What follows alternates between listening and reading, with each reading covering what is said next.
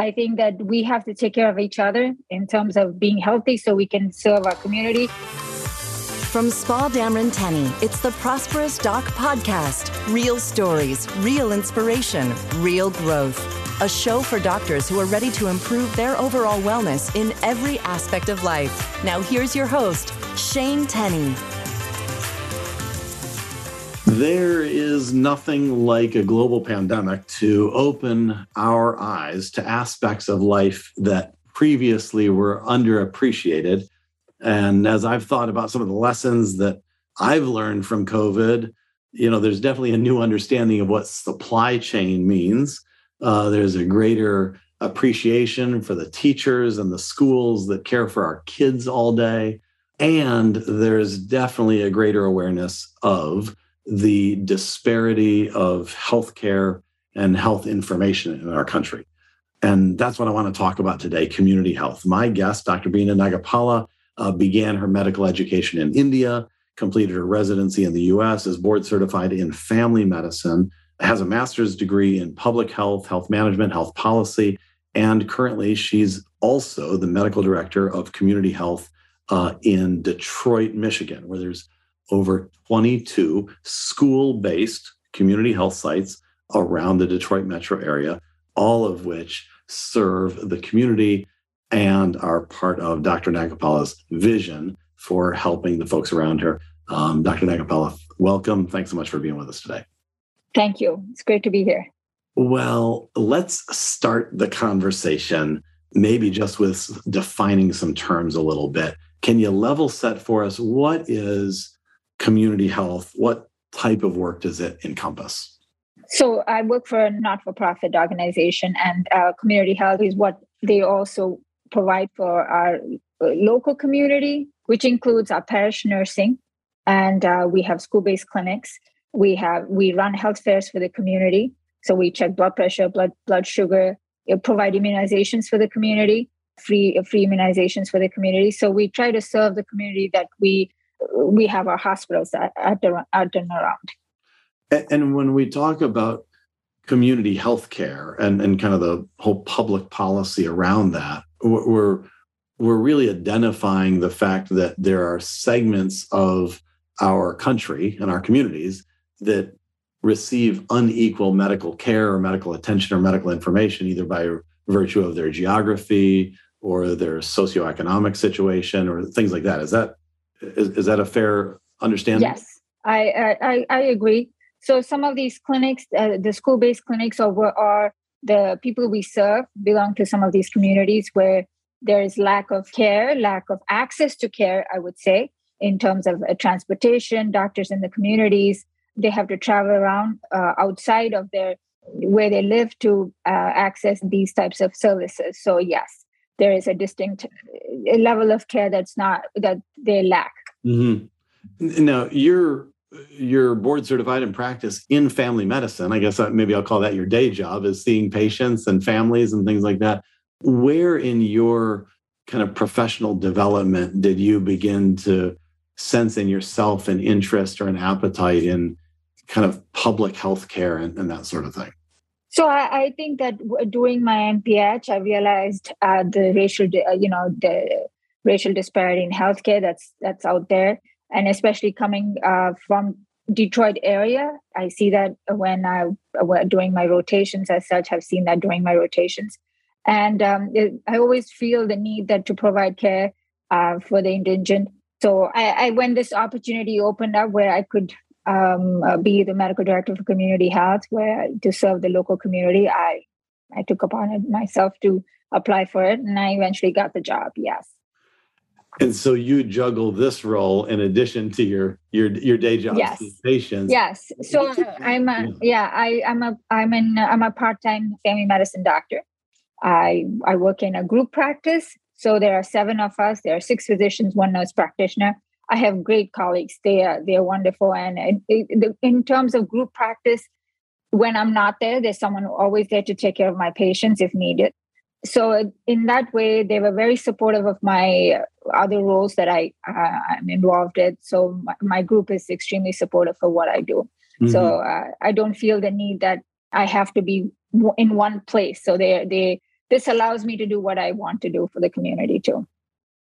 What does your role as medical director of community health, like, what does that look like day to day? What are you are you dealing with schools? Right. What's the scope of things? So we have a lead of community health, Ken Coleman. He's great. We are all our mission and vision is to serve the kids of Detroit area or Michigan, I would say, because we do have clinics out in Kalamazoo and in Flint area. So it's not just the Detroit area. We do have a couple other clinics. So actually we have 27 clinics now. We've expanded. So Ken Coleman is our lead. And we also have someone who's in charge of operations. But I'm the medical director. I supervise the nurse practitioners, help with policy making for these clinics. If there's any clinical need that they need to run things by me in terms of a case, or if there is a need for other things, if there is a tough case, or if they want to run anything by me, they call me, we talk. So it's not set times as such. They can call me anytime, but I do make policies or at least develop some policies for the clinics.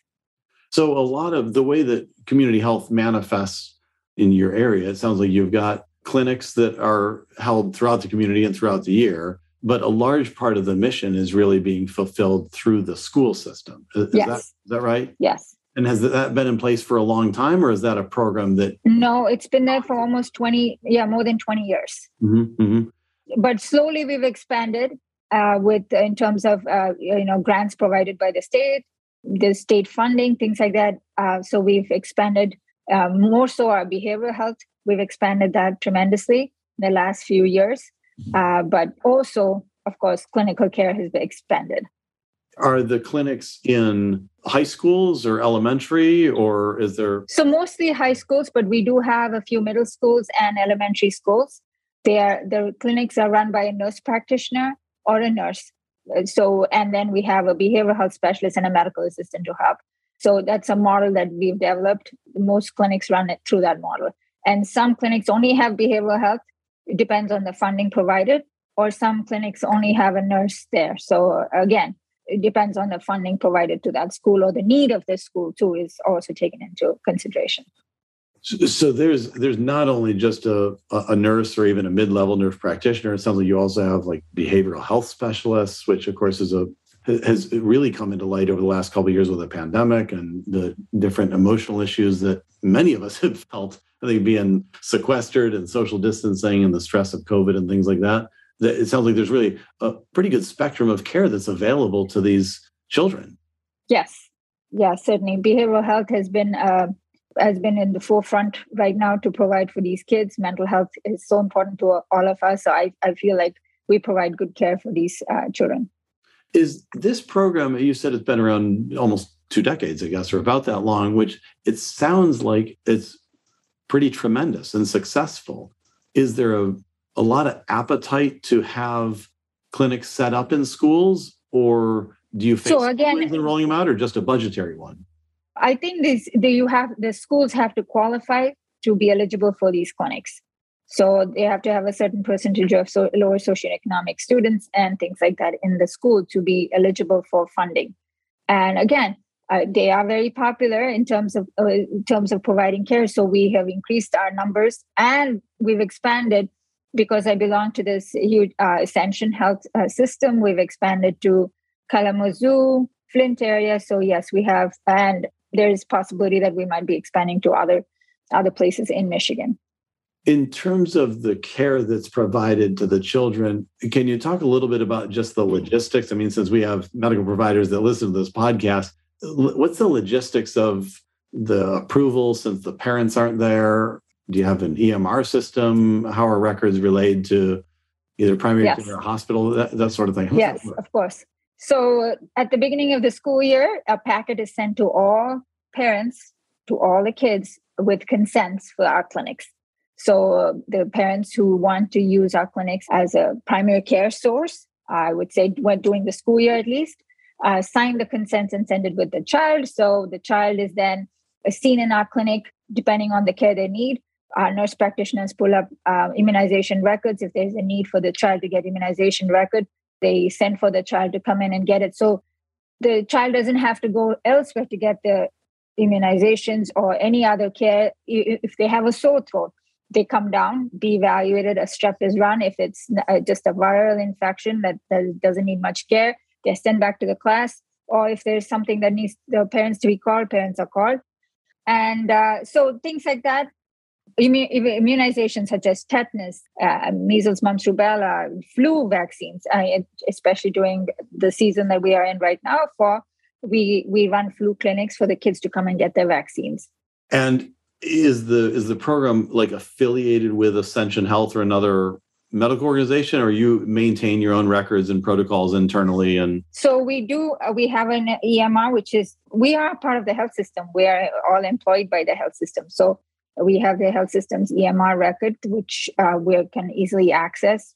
So if the nurse practitioner it goes from one clinic to another clinic for the need. If there's need, she goes to another clinic. She can access that through the internet.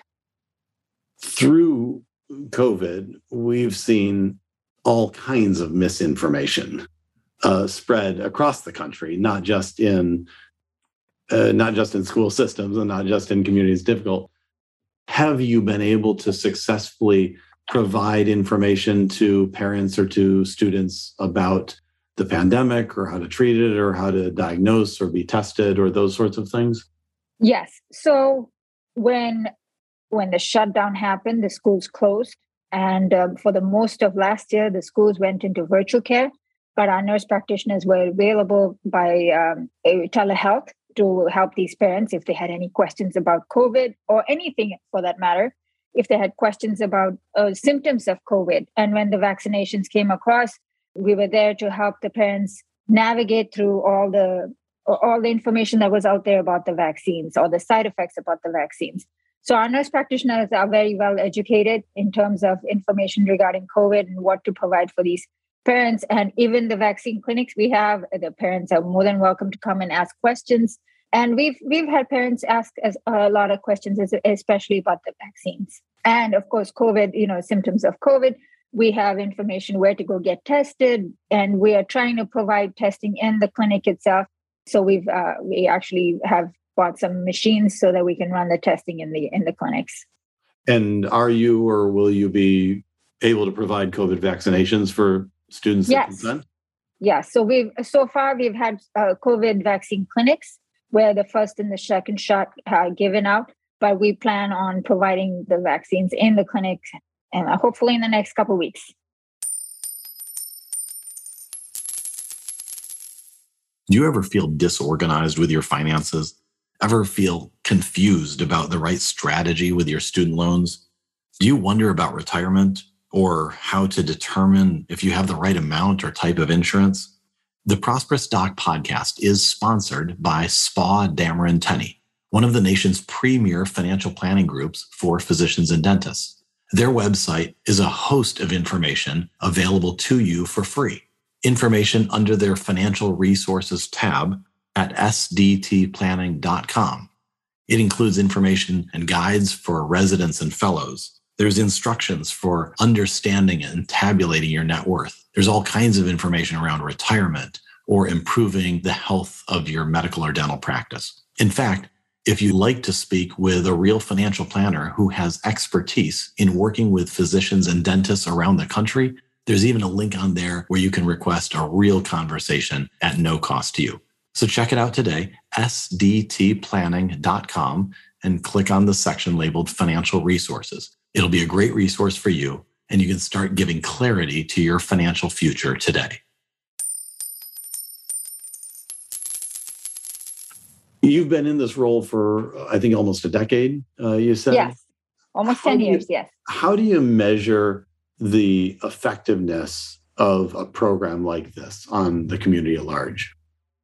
So again, the state has its own mandates that we need to follow in terms of how many patients to see. They have certain criteria that we need to meet to qualify for funding. So they want us to, of course, increase the outreach out there in terms of how many patients we touch and how many patients are seen, or how many physicals. We run SDI clinics at these high schools. So there are certain metrics that we have to meet to be eligible for as a school-based clinic. In terms of us we also have certain metrics that we have to meet. We have chart audits and certain things, our own quality metrics that we try to implement that we can succeed in.